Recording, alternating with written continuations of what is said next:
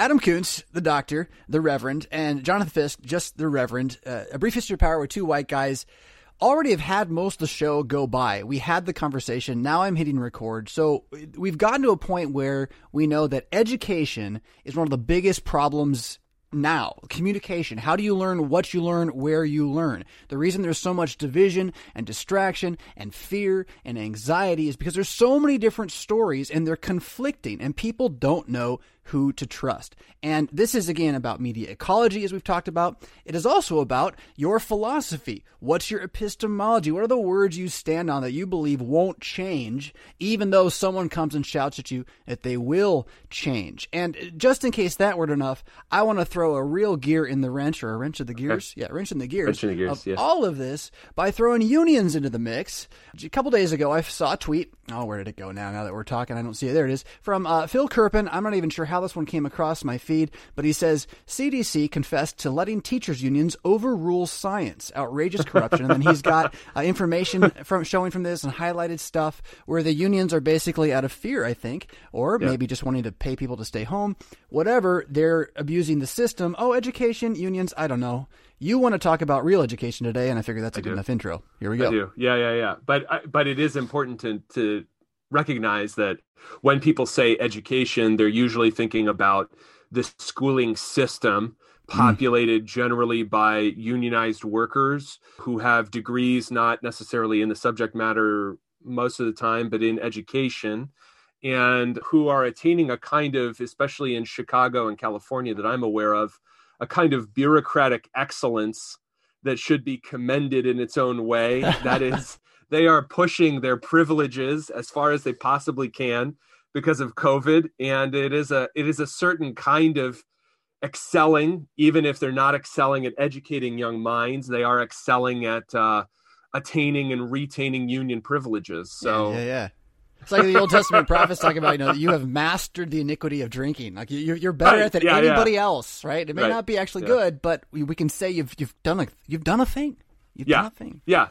And following on from what we talked about last time, I think it is helpful to recognize that when people think about education as either an academic discipline or just kind of a topic, a tab on a news site, the fact that we're talking about a system is already something that is unnatural, in the sense that when we're talking about education, when Plato, who, I'm going to keep pushing because I love to push Plato is talking about something involving a soul. So it has nothing to do necessarily with a bureaucracy or a certain number of degrees that the instructor has at whatever level. It has to do with what is going on with the human soul. And so the discussion is much more about what people might mean by religion or spirituality. Yeah, systems versus spirits. Can you even have that conversation in a secular age? Yeah, this has to do both legally and also just rhetorically with what spaces are actually carved out for talking about things within modern America that are particular to the individual. And one of the difficulties here is that even these sorts of things turn into memes. And therefore, people can reject them right away or accept them but not think about them. So to give you an example that would have to do with the notion that the soul has its own ways that need to be respected, the concept of religious liberty, right? Why does that exist, right? That exists in American history, specifically coming out of the fact that there were state churches, I think openly. I think there are still state churches, but there are openly state religious establishments in colonial New England, and Roger Williams, among others, rejects those and says, no, the soul, if God intended the soul to be dictated to by the state, he would have made the soul really the same thing as the body. This is just a subsidiary argument that Williams makes. But what he's saying is the soul has its own liberty that is necessary to it. That means that if I don't let the soul work things out for itself, right? This has to do with a certain Protestant understanding of man. If I don't let the soul work those things out for itself, then inevitably I will warp both the state, which will try to claim jurisdiction over something it can't, and I will warp religion, because religion, instead of persuading the soul through the proclamation of Scripture, this is all specifically Protestant, instead of persuading the soul through the proclamation of the word, I will be forcing the soul into something of which it's not even actually convinced by the word. Mm-hmm. Yeah. This also has to do with something that we're talking about on the Discord channel right now involving equality, but it really is that whenever you're thinking about early America, if you don't understand English-speaking Christianity, okay, especially if you're Lutheran, please don't call it Reformed because you're just going to hate it to start off with. You have to go into it a little more neutrally. If you don't understand it, you really don't know what's happening in early America, because the number of actual professing deists is very small. And even when they're arguing politically, they have to be accepted by people like, say, Patrick Henry or James Madison or Roger Sherman, who are professing Christians, not to speak of the population, which is, in modern terms, fundamentalist Protestant Christians almost overwhelmingly. So when you think about concepts like liberty and equality and stuff like that, remember that this is all happening in an America where a concept like education goes along with a biblical idea like covenant having to do with the law of God. So the history of education in America is intimately tied in its beginnings to the notion that the Protestant notion that the human soul needs to be taught the law of God, the word of God, so that it can understand what its duties are. That's way different from, I don't want to go back to school, so COVID means that I only have to have the school open twice a week or maybe never. Totally different. You said a lot of stuff there. I think the most stunning thing you said is that you cannot rightly interpret the Constitution of the United States without an understanding of Christianity's influence on it, I think you made that case, that in the context of what America was at that time, the very idea of the freedom of religion has to understand what Christians mean by the word religion. Yeah. It has to be defined that way, right? So I think that's stunning. I'm not sure I want to follow that. Everything being a slogan is something else that you've kind of pushed us into. And that's where the argument, debate, fight club, I love it, on Discord has been about.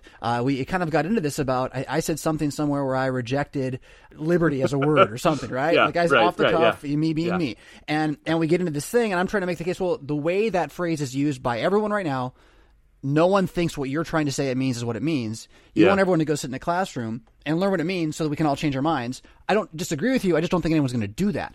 And so I'm saying it now no longer means what it used to mean, but it's been sloganized. And as you say, everything's a slogan. Now everything can be dismissed. Now nothing's meaningful. We've really diminished language. Yeah. What I'm saying is everyone who is, let's say listening to this podcast or in your local congregation or something does need to understand what that group means by liberty or equality. And that has to be sussed out and debated and understood there, because we can't live only by slogans, even if they're really good slogans. What the way in which I completely agree with you is the process of education happens inside an atmosphere of openness and safety. Okay, which is why you can't really get an education at most educational institutions in the United States currently. Okay. I'm sorry, I'm laughing just because I agree so much. Right. But the way you said it was, sure. So education can still happen in places where openness can happen and a person can make a mistake or be mistaken or not, or take the time to be understood better or to understand better. That is not what is happening. Our education system, as we're talking about with the bureaucratic excellence of the California teachers or lots of other institutions and groups, our educational system is the re-education camps you've all been worrying so much about. Right. They're already here. There. You don't have to understand that our system is a very soft system. It does not want to do things in a hard way. And some of the things that we'll be talking about next month, kind of finding stuff that's going on right now with the nascent uniparty government that has, taken power and put up permanent fencing. You'll see places in the 90s, the 80s, and the 70s where they went hard, but they do that very rarely. And it's not generally how they affect change. They affect change in a soft way by taking power over something that it's understood you have to go to. And even though my children don't go to that system, I still have to pay for it through taxes. That's right. That's right. That's what a state church is. It shapes your soul whether you want it to or not. And if you don't want it to, the least you can do is pay for it. Well, that was my point about the secular age earlier too, though. That's been the story, is that there is no soul shaping going on in these institutions. They are strictly body shaping or education shaping, mind shaping. Right. There's no like spiritual edge to this. The reason our kids are depressed has nothing to do with what they're doing all day. It strictly has to do with the need to give them more pharmaceuticals or something like that. Yeah. I want to go back just to the slogan thing. I completely agree. We can't live by slogan. I'm not advocating we should try to live by slogan. I'm saying we got to acknowledge we live in a world that lives by slogan, and most people you talk to are sleepwalkers who live by slogan. And when you tell them they need to stop and learn, they're not going to. So if you would like to live in a different world, you need to create a little bit of space where those conversations can begin to happen with people who want them. But be ready for most people to prefer to stay in the concentration camp. The Matrix, the movie, The Matrix, is not that different. You get out, you realize it doesn't taste as good, you want back in. Some people go. Thank you for pointing out the education system being the concentration camp system. That is just so pristine. I think that's leveled up Casino to a whole nother level. The metaphor is literally through the roof. Well, yeah. So, I mean, in order to be in the casino, I mean, it used to you be have to send your kids to the concentration camp. Right. You have to attend diversity, inclusion, and equity training on a daily basis, but then you also get to go play roulette downstairs. Right. Or watch your kids play, near on Olympic level sports, kind of, and then hope to be that, as they then prepare for more re-education and then. What did they call it in the ancient world when they would migrate you to somewhere else? They split up the family and they'd make you live over here and your kids live over there, so your culture would fall apart. That's how Assyria did. What's that called? It's called losing a war. Yeah, right. Well, exactly. But there's like a term. There's a term for that. All the men are killed, and the women and children are sold into slavery. Yeah. That's what happens when you lose a war. Right. So what I'm saying is that our postgraduate system is effectively doing what the Assyrians would do to the peoples they conquered, to the Israelites. Yeah. Totally. We're just loving it. And I think the idea that like, oh, they're going to put us in camps or like something horrible is going to happen in the future. I'm not saying that's wrong, right? Let's be clear. If we resist, right? Right. I'm not saying that's like wrong. I'm not saying I'm not going to die in a violent manner against my own will. Okay. What I'm saying is they don't need to do that because they've already accomplished it through a combination of the quote education system and the media. So they don't necessarily need that, because if your population is already going down and people aren't forming families, you're accomplishing what full-on war would have to do in a more brutal way. So why would you invest the energy using your grossly obese National Guard troops we saw guarding the inauguration? Why would you try to send those people to war when you could just force kids to get, puberty blockers and make sure that they were being told to hate themselves? You don't need to go to war. You're already accomplishing the same cultural and demographic goal by other means. Education is not mere information and it's regurgitation, the fallacy of credentialism. Quote, Jill Biden, EDD. I don't know what that means. I think I bought this degree. It's a doctorate of education. I think that's what she has. Yeah, I think it's right. But the idea, the kerfluffle that happened largely on Twitter. So if you're not on Twitter or you don't watch Twitter, I'm not on Twitter, allegedly. If you don't know what's going on there, then that's fine. What happened was people were questioning the interest, the validity, the coherence of her amazing dissertation on student success at community colleges, which she got explicitly because she was tired of seeing mail come to Senator and Mrs. Biden. And that's going to play in, just remember that little nugget, because it's going to play into next week when we talk about the family and what the family is and what it needs to be. So repeat that a little bit and weave that into the story. So Jill's sitting at home. She's married to this guy. He's been a senator for 30 years. Things are good. Yeah. Man, it's Senator and Mrs. Biden. All I get is that MRS. Yeah. Why would you want to be just Mrs.? The family is not a goal anyone has. It kind of happens by accident or biological force. You get gremlins wet. So I need to get a degree. So she gets a doctorate of education, which is a professional degree. And so she's Dr. Jill Biden, and you better call her Dr. Jill Biden. And then people all over Twitter, some seriously, most of the people that I read in jest were putting up numerous degrees after their Twitter name to show that credentialism is alive and well in America. So did she just do this recently, this degree? Or has this is an older, I don't know, an older kerfuffle?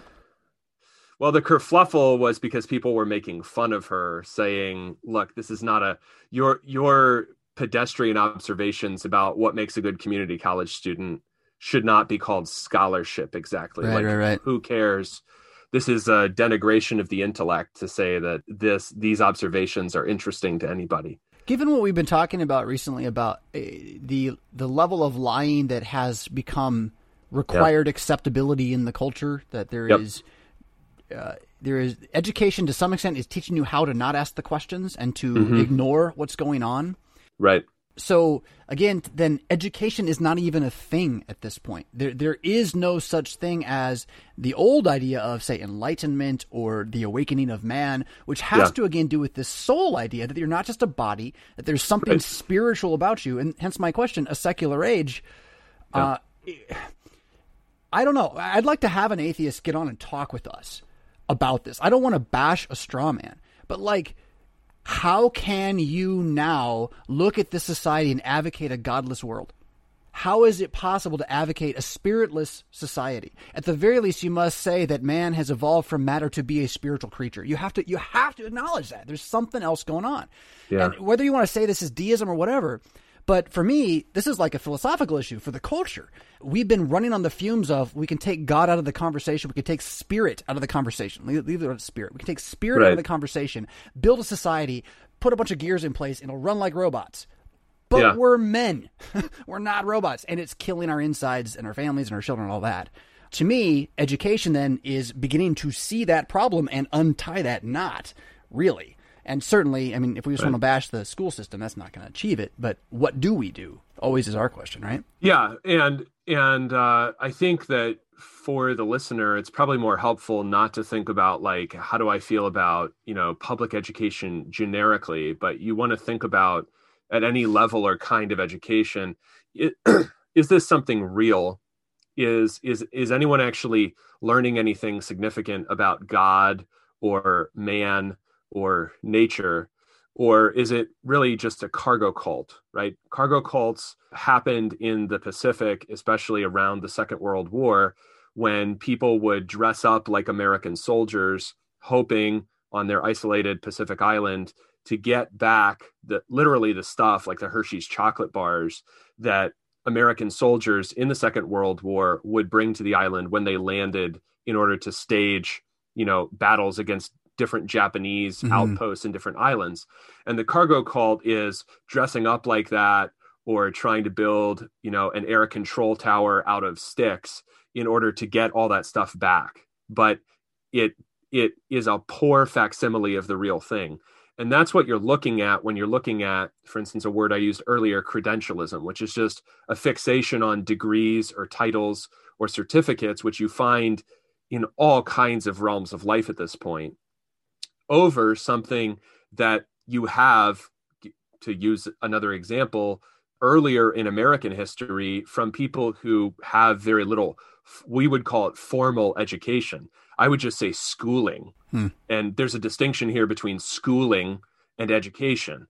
They had plenty of education, not a lot of schooling, but they had enough, let's say, math to invent all kinds of things in isolated villages. They had enough, let's say, reading and writing to come up with their own religious ideas. Now that's good and that's bad, but they knew the Bible really well, which is generally good if you're a Christian.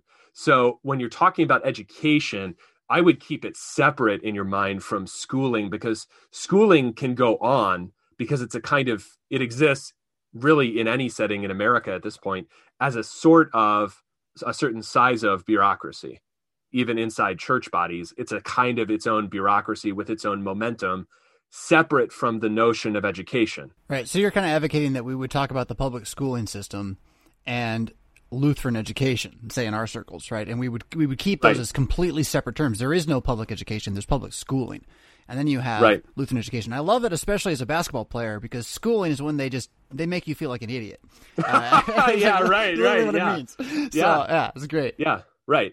And there's also an element, that element of humiliation common to basketball and public education for cisgender people, Christian people, white people, male people, assorted people who are not in this or that protected class. That element of humiliation is really what is ramping up. But if you were in certain kinds of schooling before 2020, you were very familiar with it. So it's really just becoming more open, but it's always been about humiliation and re-education. Unprotected class of people. What an interesting thing. So let's tie this to Yankees now, right? Yeah. Okay. I mean, and I like to use Yankees partly to call attention to my own ethnic group, because why not? We're all doing it these days, but really because I think that part of the tragedy of America is a failure to recognize how big and how diverse it always has been. So I'm saying even about, 90% Anglo-Saxon, probably roughly 98% Protestant America in 1784, you're still dealing with an incredibly, in terms of education and difference among souls and life experiences, an incredibly diverse place. And the tragedy of public schooling is that it is a system invented by and for Yankees who all have a certain bent toward education as a process that everyone recognizes, even before what they called common schools or village schools, what we think of as like a one-room schoolhouse, right? So this model gets exported across the country as the country grows. They have a bent towards that everyone recognizes from the first, even in places where you don't have a state church in New England. And I think one of the really unfortunate things about American history is that Yankees often lack at all kinds of times, from the advent of common schooling nationwide in the 19th century to the imposition of prohibition in the 20th century. They often lack self-awareness about what other people groups are willing to handle or interested in even having. But that doesn't stop them from exporting it. And you find this with everything from this shape of public schooling to prohibition, especially. And so what I find, if you look at the history of public schooling, which we've talked about, and we've talked about Dewey before, is that whenever you look at the history of any of these movements, the temperance movement, public education, women's suffrage, all kinds of movements, they're going to start either in New England proper or in kind of greater New England, capital G, which is a historical term for places like upstate New York, Anglo-Saxon people in Michigan or Wisconsin, and they'll get something started and they'll all be on that bandwagon really quickly. And this happens with public education. And then anywhere they go or anywhere they have power over, such as the South after the Civil War, they're going to impose a lot of these things and they'll be accepted to a greater or lesser degree. So Southerners really weren't interested in public schooling. Germans really weren't interested in prohibition. Okay. And sometimes these projects fail and sometimes they don't. But something to notice is that American bureaucracy is built in order to accomplish projects that big and that weird to large sections of the country, because it was built by and for Yankees to accomplish projects that big and that weird, such as public schools everywhere for everybody that everybody has to pay for. Yeah, Adam, anyone. I mean, it's a vision that's been there from the start, regardless of where you think it came from or what kind of cultic conspiracy you want to tie to it. I don't think that's crazy to say. What's crazy is that none of us know it. Yeah. No, it's not crazy to say. It's crazy that we don't see it. We pretend like we're all completely on the same kind of level playing field. And, well, that's the story they've told us to believe. So we can go for it. And I think one of the things that masks is something that we'll talk about at some point in the future, but it is probably the explanation for why people are not aware of this, is that Yankees as a group, and I don't mean like just people from the North. I mean like a particular kind of colonial New England type people who spread all over the country eventually and found most of our state universities in most of our states, for instance, is that as an ethnic group, they decline as a percentage even within New England, let alone nationwide. And the New Deal is really important in kind of deposing them as an ethnic group from power, because the New Deal puts together a coalition that excludes Protestant Northerners per se. But it takes their same system, their same vision, correct. Their same the goals. Machinery, right. Yeah. The machinery is all still there, right? So if they build machinery for public education being something in all 50 states, regardless of what, let's say the state has tons and tons of Catholics, doesn't matter. It still has a public education system. That machinery still exists in the same sense that machinery for carrying out large foreign wars still exists, even though the Second World War and the Cold War are over, right? And so that is there for the taking, for people to use. And what has happened with public schools especially is that machinery, which if you go back and you look in the 19th century, if you're going to quote public school, okay, and you're a Lutheran, yes, you're losing Lutheranism. But you're going to what is effectively, if you look at the curriculum, a non-denominational Protestant school. Mm-hmm. That's what you're going to in 1893 on the prairie somewhere. Yeah, just Christians. Yeah, right. That machinery, though, is now used for the same purposes of indoctrination, such that the critiques of some of our forefathers in our tradition about public schooling in the 19th century apply really way more than they used to, which was, you're going to lose your children if they go to public school. Now, their argument was your kids are going to grow up and they're going to become Methodists. Heaven forbid, right? Would that it were the case these days, right? The worst thing that could happen is that my kids become Methodists. Like, okay, not optimal, but like at least they go to heaven. No. I mean, Hare Krishna just, was just a little further down the road, and so I was happy. Yeah. I honestly, I don't know that I want my kids to become Methodists. I'll be quite disappointed. I don't either. For the record, but your point being, like, they were worried about not societal collapse. That was not their worry. And we're like, oh, look, it's not just that we're going to lose our institutional religion. It's the whole box. Right. Yeah, I mean, you might lose your son because your son is going to be taught that if he really wants to be accepted, he needs to be some kind of minority. And because your son is white, the only kind of minority he's ever going to be able to be is to become trans. Those are the those are the heroes that he has. His heroes are always minorities. So in order to become a minority, he has to become trans.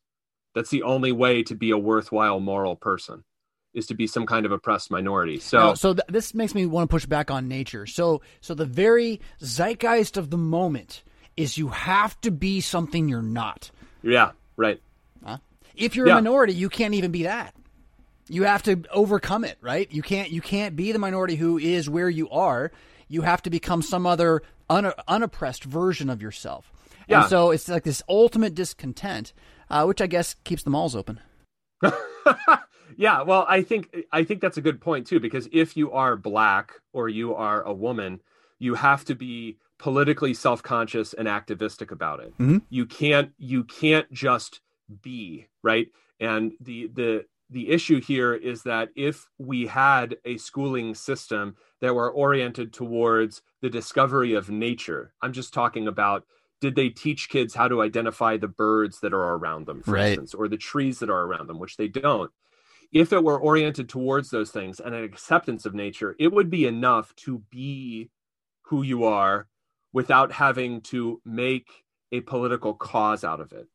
Everything is sublimated in our schooling system out of nature into something that is politically useful to the regime. Yeah, brand That's slogans. What our children are taught. And brand slogans, right? Right. And so you're paying to be the carrier of someone else's message so that you can feel like you are someone. Yeah. That's kind of, this is some of what we were talking about before the show that I think is worth maybe saying here. The common need for permission to have an idea, and therefore the inability of independent thought amongst a vast majority of Americans. Yeah. Reading, we might advocate, enables you to have ideas not only that you read, but that you could intuit further. Right? There's a development of that, but it would seem that we're in a famine of that kind of wisdom. Right.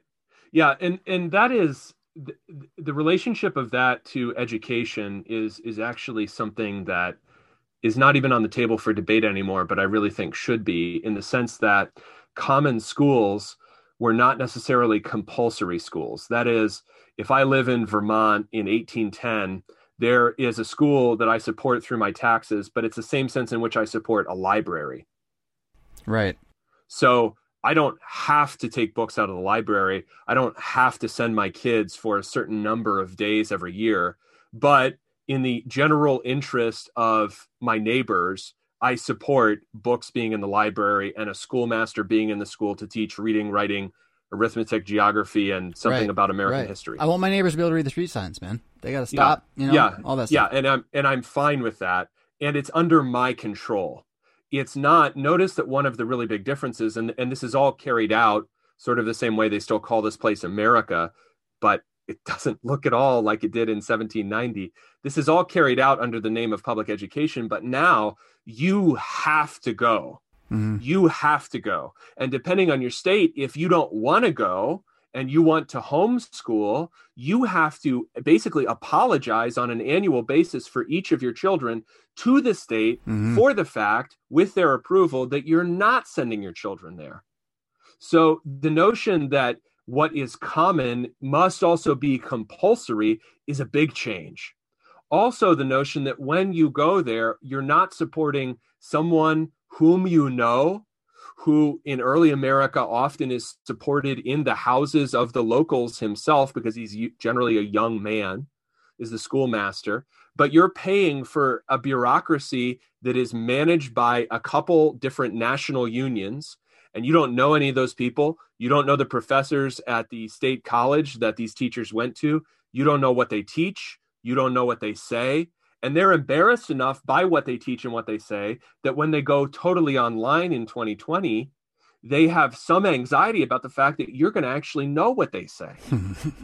So instead of really having any control of any kind, if you even go to a school board meeting, they may take video of you and ridicule you for being whatever you are, probably racist, that's an effective word, for objecting to anything that they're saying.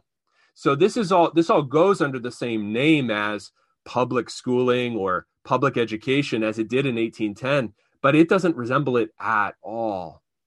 And especially the notion that this is compulsory. You must be educated.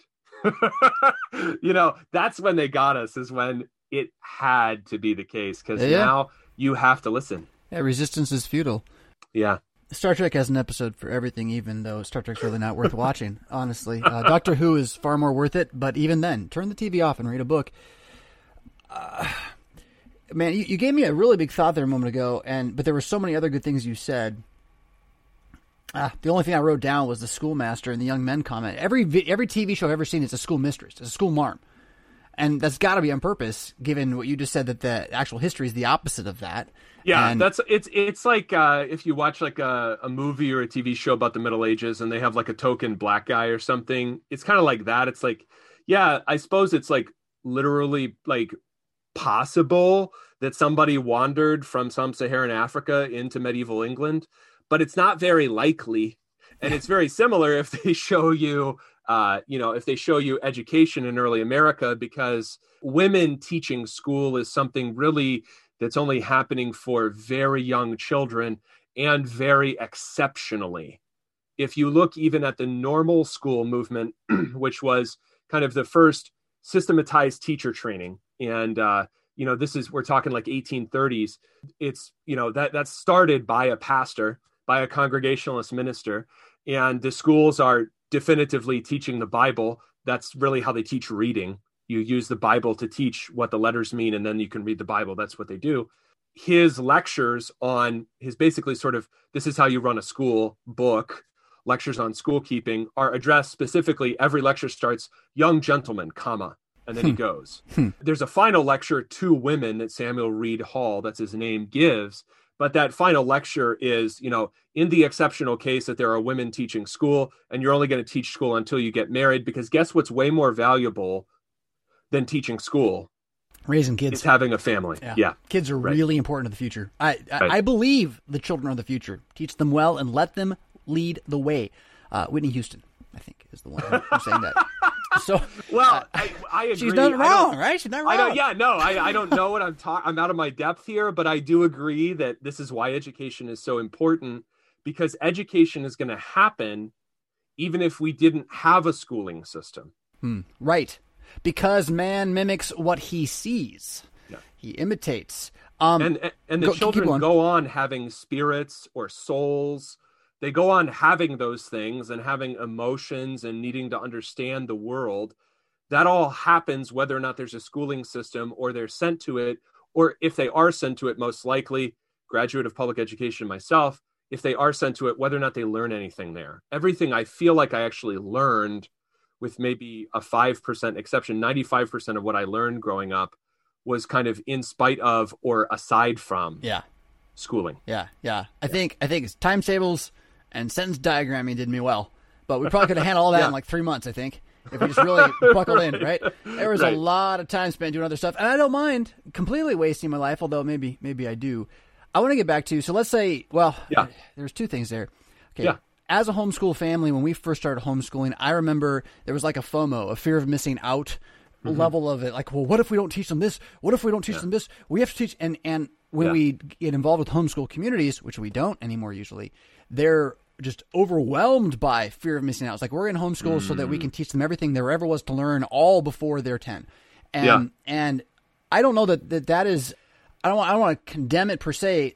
What I want to condemn is that fear of missing out education. And what's been helpful for us is we get away from this need to dissect all the information to all these categories you have to memorize, and instead inspire our kids to discover what the natural world has to offer, and they educate themselves at a certain point. They just take over. It's such a different way of looking at it.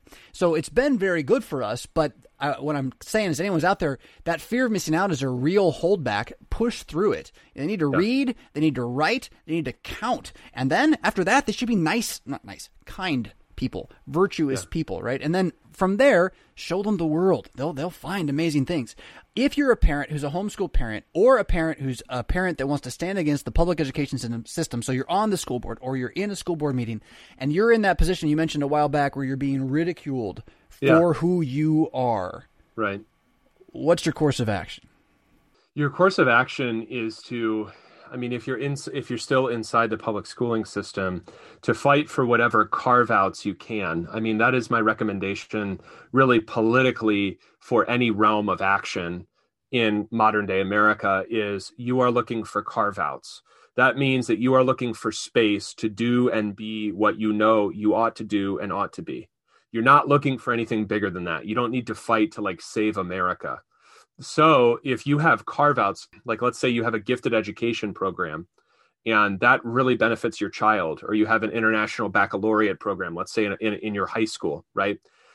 IB is going to be attacked and is being attacked in many districts for being racist, because whites and Asians test into it and remain in it at much higher percentages, as with standardized testing, over blacks and Hispanics. We can do the whole Steve Saylor debate about IQ another time. Those are the stats. That's why it's being denounced. International Baccalaureate, very challenging program. Not really my educational philosophy, but it's legit. Okay. And it's one way, and it's one place in America where you can, to some extent, approximate the rigor that you get in a traditional certain kind of academic high school in continental Europe. So you're getting that attacked. All you're doing is fighting to keep your IB program, or you're fighting to keep your AP classes and the good teachers that you have that are teaching those things. Are these kinds of programs under attack in Europe right now? Like in France? France is a whole different thing, because French and German education has always been, and this is what you get in more homogenous societies, because you don't get this discussion of race around differing educational outcomes. So it's more of a class discussion, and people are more comfortable saying, my father's a doctor, I will go to the academic high school, the lycée in France, or the gymnasium in Germany, right. and I will be a doctor or a professor or something. My dad is a car mechanic, I'm going to go to the Realschule, and then I'll do an apprenticeship, and then I'll be good to go at 18. It's not a big deal. The issue in France is that one of the things that French education has always tried to do is to convey what it means to be French. That's a big problem for people who are Algerian Muslims. And so France really is at a kind of existential breaking point that maybe, if people are really interested in this, let us know. And I will do an entire episode on. I haven't, because the stuff that I do with America feels weird enough, and I feel like you should know it. But if you want me to do France, I can. But that's also French politics. It has a really different tone than ours does, because they are much less ashamed of being French, and they teach toward being French. And the problem is Algerian Muslims don't want to be French. Right. So there's this new populist, nationalist Frenchness showing up, right? Amongst some young people there. Is that right? Yes. It's always been there.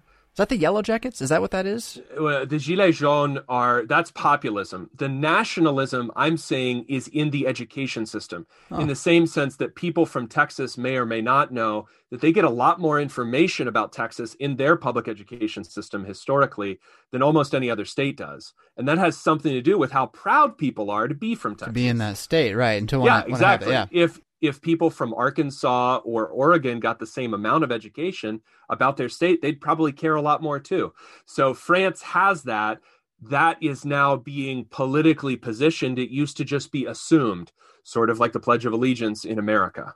Yeah, and then I guess I always wonder how the UN ties into all of this, given that Davis, as we've talked about, seems to be the real driving power intellectually behind all of this kind of universal culture movement. I don't know. Is it right if I say that? The Yankee agenda that we're talking about in the public school system here in America is part of the Davis 2030 global movement. Is that right to say that? Not official, not like hands-on, but like that's the spirit at work. It's using that. The original intent of the various predecessor organizations to what becomes the UN after the Second World War all have this note of universal idealism that you also get in the progressive education movement, which is Dewey. So go back and listen to whatever number episode that is. The listeners know way more about my own stuff than I do. That's the way it goes. Yeah, that's great. And that progressive education movement is a step into secularization of American education, which is also a different understanding of what we're training people to be, let's say spiritually or politically or philosophically. There are all kinds of links, both personal and ideological, between that and a desire for, let's say, world peace or world disarmament, some of it understandably driven by the First World War. The big difference with the UN is that I really think that the world is founded on a different setting or a different footing after the Second World War than before it. And this is symbolized by putting both the Germans and the Japanese on trial for carrying out wars. Notice that if you go back and you look at the Nuremberg trial, that is not primarily about what's going to be called by the 1970s in English, the Holocaust. Holocaust, right. It's actually about carrying out a war, which is also why the Japanese are put on trial for it. And that means that a nation that prosecutes that war, including the Soviet Union, which killed at least 10 million of its own citizens before the Second World War started, gets to sit in judgment over another war for carrying out what was historically understood as a normal process that nation states engage in, which is war periodically. Okay. That war is something more like the weather and you simply cope with it. And you hold on, I got to stop though, while all the American liberals scream about how wrong you are. And yet we're in 3 wars right now? Have been for a long time.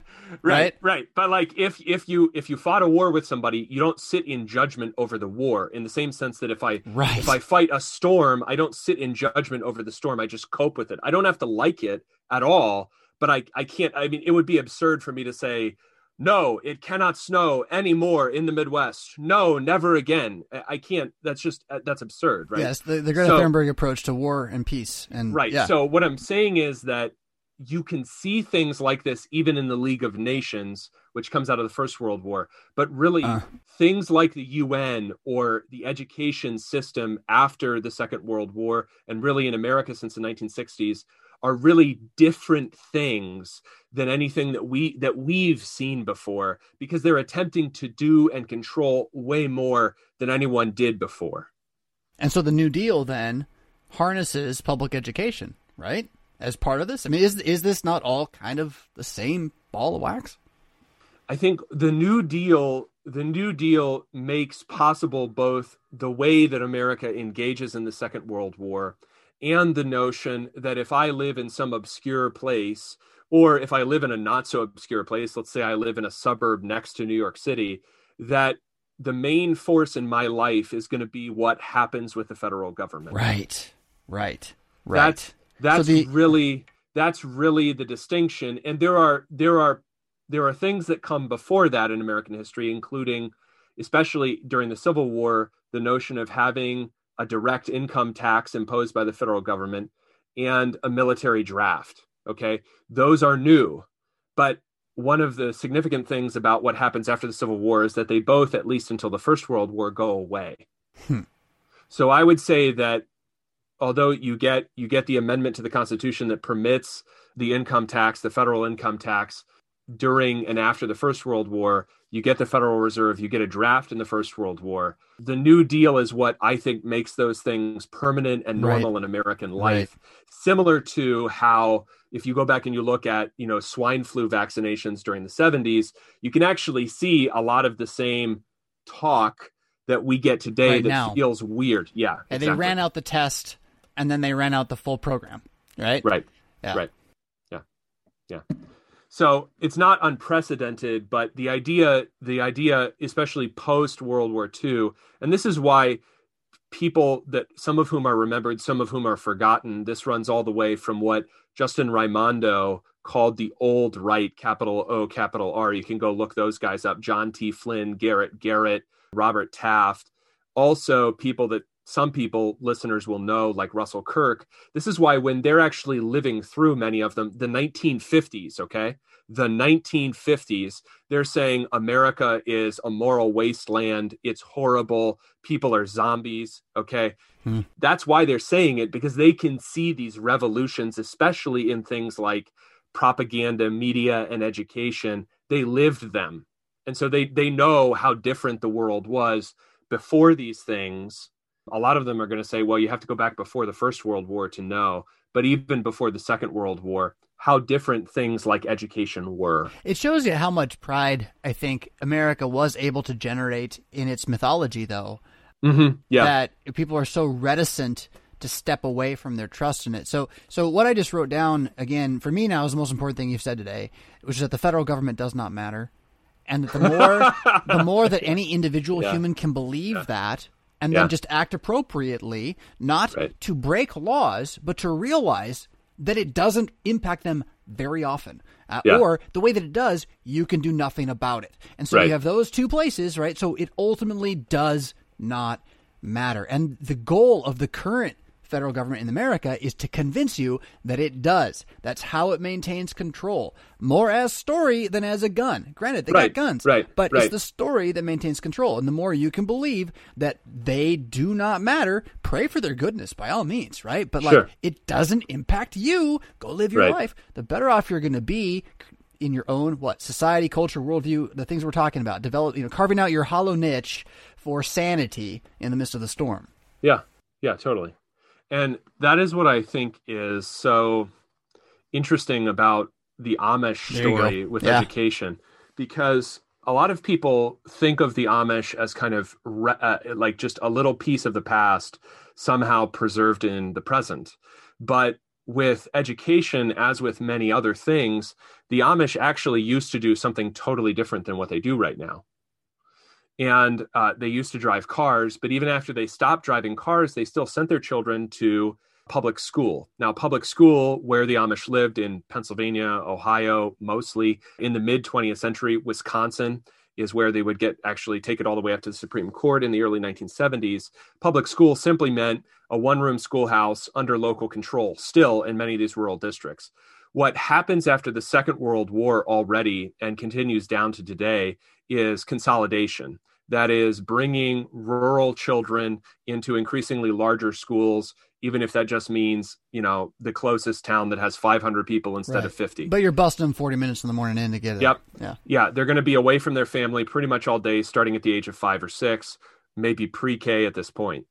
And the Amish said, no, that's too much. The kids are away too much. They're at school too much. They're gone too much. We don't know what's going on there. Some of this is connected. Some of it is connected to the increasing hostility, even in rural areas, between what is taught in the school and what is believed. Although even growing up, I grew up in a pretty rural part of Pennsylvania. I was actually taught, and I was not a Christian at the time, but I was taught in biology class, this is the teaching on evolution. The teacher saying, this is the teaching of evolution. This is what Darwin said. This is how he proved it. I don't think that's right, both because I'm a Christian and because I think it just doesn't make any sense. Here's why. Yeah. Okay. Now, he got away with that because of where this was. Probably the guy that succeeds him won't try to do that. Yeah, no, probably not like now, right? Yeah. Let's see, right. 1992, I would have been in my biology class at Grossmont High School, La Mesa, California, public system. And the prof said almost the same teacher. Yeah. Can I get his name? No, I can't. It was almost the same thing. Yeah. And he just kind of sat there and said, here's what I'm supposed to teach you. I'm not sure I buy it. No. Right. And I was stunned at the time, but now you're right. Could they even? No one would even try. Yeah, somebody would be coming down on them. So as long as public school means a one-room schoolhouse for 4 or 5 months a year, especially when it's cold, and you're teaching reading, writing, arithmetic, Pledge of Allegiance, you have a Bible reading at the beginning of the day, the Amish are like, that's fine. Not a big deal. Yeah. Okay. So once you get consolidated, it's because of consolidation. It's not even anything specifically ideological, really. Once you get consolidation, the Amish say, no, we can't send our kids there. And they don't immediately have a solution because they have no history of parochial schools as Catholics or Lutherans or many other groups did. And so they're effectively, some of them are kind of doing homeschool. This is like the 50s and 60s. It's the 30s in Pennsylvania because the clash happens earlier there. And homeschooling is totally illegal for most of the 20th century in basically every American state. So there's kind of no solution right away. The two things that happen are, one is Amish fathers are willing to go to jail. Yeah, amen. Yeah. Okay. They're willing to go to jail to keep their children out of the school because they think it's wrong. I'm just going to throw skin in the game there. Again, as a concept. Total skin in the game. Total skin in the game. And there is an entire committee started by non-Amish. The Amish call them English. That's everybody else who is an Amish. Gentiles. The Amish Religious Freedom Committee. It still exists today. And it exists it's basically, it's not just that they carved out their own niche. It's that other people are like, this is a good niche. They should have that niche. You see that's how powerful that is. And so they're willing to go to jail. And eventually this turns into a Supreme Court case called Yoder v. Wisconsin, which ensures a certain this is why we said last episode, religious liberty is such a powerful claim, a certain liberty on the basis of this is my religion. And the Amish can say with a straight face, it's my religion that my kids are not physically allowed to go that far away from my farm for the entire day.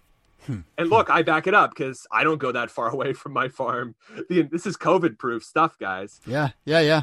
That's the negative part. It's positive. It's a great development, but it's negative in the sense that they get the freedom from the system. The thing that they do is really interesting because they don't say, okay, let's make it all up. They just take the Yankee one-room schoolhouse and they just recreate it for them. That's what Amish schools are, to which almost all Amish kids throughout the United States now go, but was not the case 50 years ago. So they have a parochial school system that is now pretty much universal because of this existential crisis. One-room schoolhouse, though? One-room schoolhouses? It is a one-room schoolhouse, so it's district by district by district. So where there's a lot of them, you're going to see a lot of them. But you're not. So what I want to emphasize there, though, is especially for maybe the listeners that come from my background. This is not the Lutheran Church Missouri Synod parochial school system. This is nothing like it. And if you were to advocate trying to look like this, it would mean dismantling what we currently think of as education in the Missouri Synod. Okay. This is the Lutheran Church Missouri Synod schooling system up to about 1920. But that change was radical and sweeping, right? Yes. Yeah. And if you are a Lutheran listening to this, I'm happy to go into this more. It's kind of not the focus we have This is where I get to talk about nuclear disarmament treaties. Okay. So I don't do Lutheran stuff as much here, but I'm happy to talk about it personally and we can do it on Discord for sure. Yeah. I bring it up because they're listening in here, right? Yeah. And I just want to make sure that Though there's a very pro school movement still within the Missouri Synod, Yes. and I want to make sure that they don't think you're on their side, because what they're doing is they're trying to maintain something that can't be maintained, and the Amish didn't want what they're trying to maintain, and we're calling that at times like our lifeblood. That's why it matters, and why we should have that conversation elsewhere. Sorry for interrupting you, as you will. But no, I mean you're right in the sense that I am not on the side of continuing to have an expensive school system that is like public education and indeed teaches Dewey's philosophy of education in order to be certified to teach in that system. I am completely in favor. I mean, I run a Lutheran school. It just happens to be thought of as a homeschool by the state of Indiana. Right. If you are a Lutheran, you should support Lutheran schooling. The question is, how can that be accomplished? Mm-hmm. One really good way is homeschooling. Another really good way is the way that we used to do, which was effectively exactly what the Amish figured out they needed to do. Right. We should maybe just add also that in that case, the teacher during the week was, in pre-1920s Missouri Synod, the pastor. Very often. The pastor himself would be the one doing the teaching. And so there was a very tribal reality going on here. Totally. And the notion of institutions in our church body should be supported in as much as they reflect the actual thing that unites us, which is who we are in Christ, both in what we teach and in what we do, how we live. And that is why they had the loyalty that they did and that they still do to some extent, because either the pastor or some man who gave up 4 years of his life to move to either Seward, Nebraska or Addison, Illinois, later River Forest, would train specially to teach your children to stay in the tribe and to love the tribe and to support the tribe because it was God's tribe. That's why. And that is the power that the Amish have now, because they learned that they couldn't hold themselves together while attaching to a tribe that was teaching their children to leave their tribe. So if the path forward is wherever you are, whatever your tribe is, you got to become Amish. Right. That's what I got. Yes. No. Yes. But we need to learn from. So I say it, right? Apart for the whole synecdoche, whatever. Yeah. You do have to see that they realized long ago you got to get off the train. Yep. And so you got to figure out how are you getting off this train. Yeah. One way or the other. Or you're on the train, man. Get used to it. Yeah. Yeah. You are in the automobile. Yeah. Yeah. And by that, we don't mean like, hey, automobiles are categorically evil. Blah, blah. I mean, the Amish they're not even saying that. I'm not about to go back and live off the land tomorrow, right? That ain't it. Tomorrow. Maybe the day after that. But yeah, right, exactly. But that if you want your group to survive, you have to carve out a way for it to survive. And probably the biggest thing besides the family, where we're going next, besides the family, is how you educate the people in the family throughout their lives, but especially when they're little and impressionable. And you can't delegate that to anybody else. Now, I'm completely with you on that, and that's definitely where we're going. But I think before either of those 2 points, you have to believe you have a group. And that would be what white people in general are not allowed to do today, except for your family name. And so, grab that one before it's gone. Just saying. And, how you begin to then discern how that name might expose you to something that's more than white.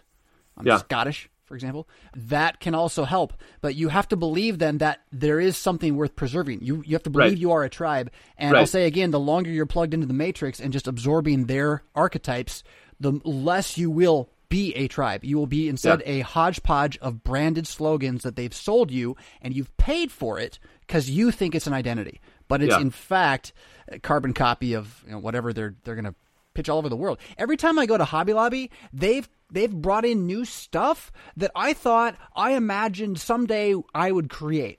Now, either they're just really clever, or I'm letting the world tell me how to think in the future. Like they're leading us in this. Does that make sense? Like this year the style will be this, and we'll leave the seeds for next year for the style to be this. I'm pretty sure that's been going on for a long time, right? Right. So anyway, that was a bit of a tangent. You have to believe you have a group. You have to believe you have a group. You do. And if your group is actually recognized, so in the case of we've been talking about the Lutheran Church Missouri Synod, even where it's recognized and it's allowed to exist legally, and it would be really hard to just abolish it legally, right? In the same sense that, They're trying to abolish whiteness, which just means white people, really. Let's be honest. Even where your group is recognized, do not let that group be just corroded by being forced to feel bad about itself, which is being used in the case of whiteness in the LCMS, but they do this in all kinds of groups that are, the Southern Baptist Convention is a lot less white than the LCMS, and they still find things to yell at themselves about each other and to destroy each other. And this is part of what COVID has done to all kinds of groups.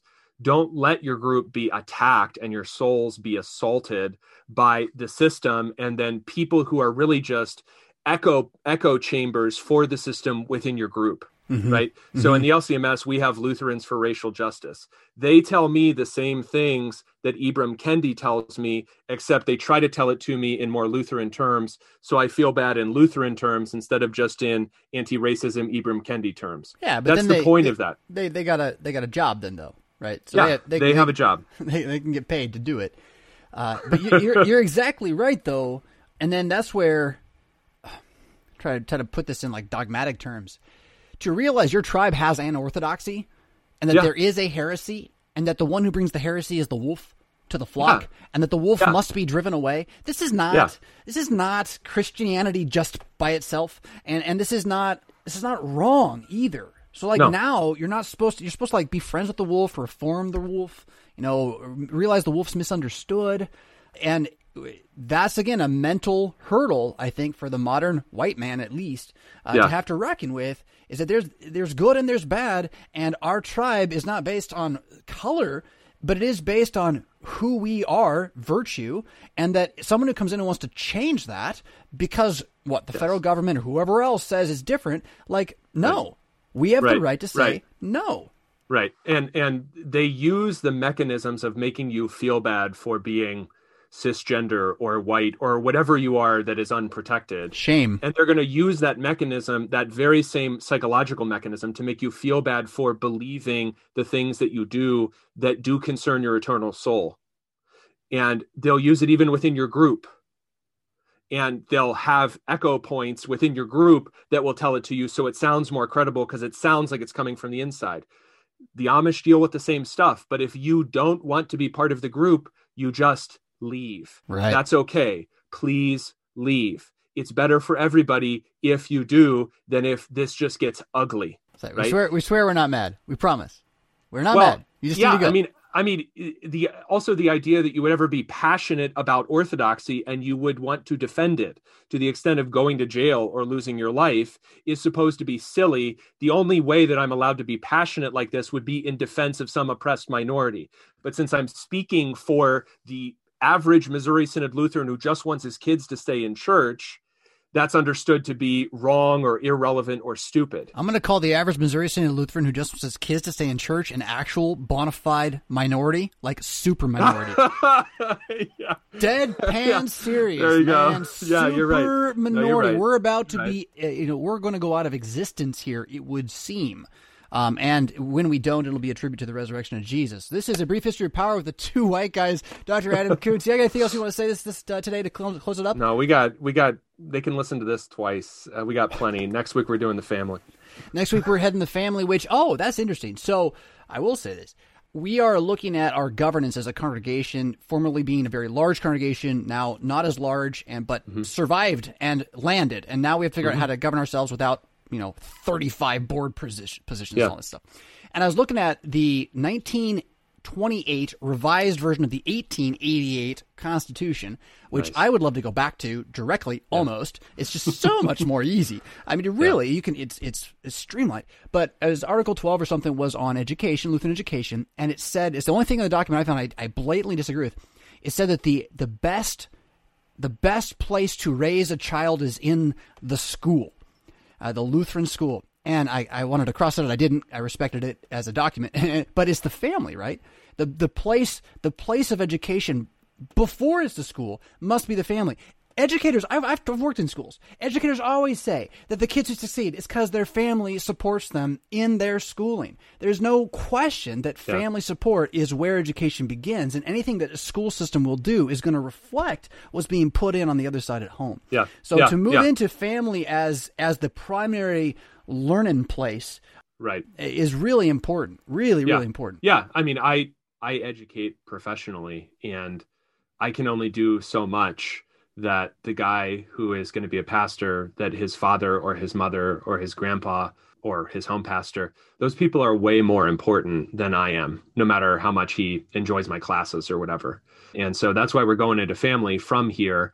And then finally in this kind of little series into finance and money after that, because I see that as that has determined the family and the shape of the family for a very long time. And we want to talk about how and why that is, and how and why maybe it doesn't have to be. So, but we're doing family next time because it's more important than any schooling you could ever receive. Right. I mean, and it's not an accident that the Greek word for home is economy, right? Yeah.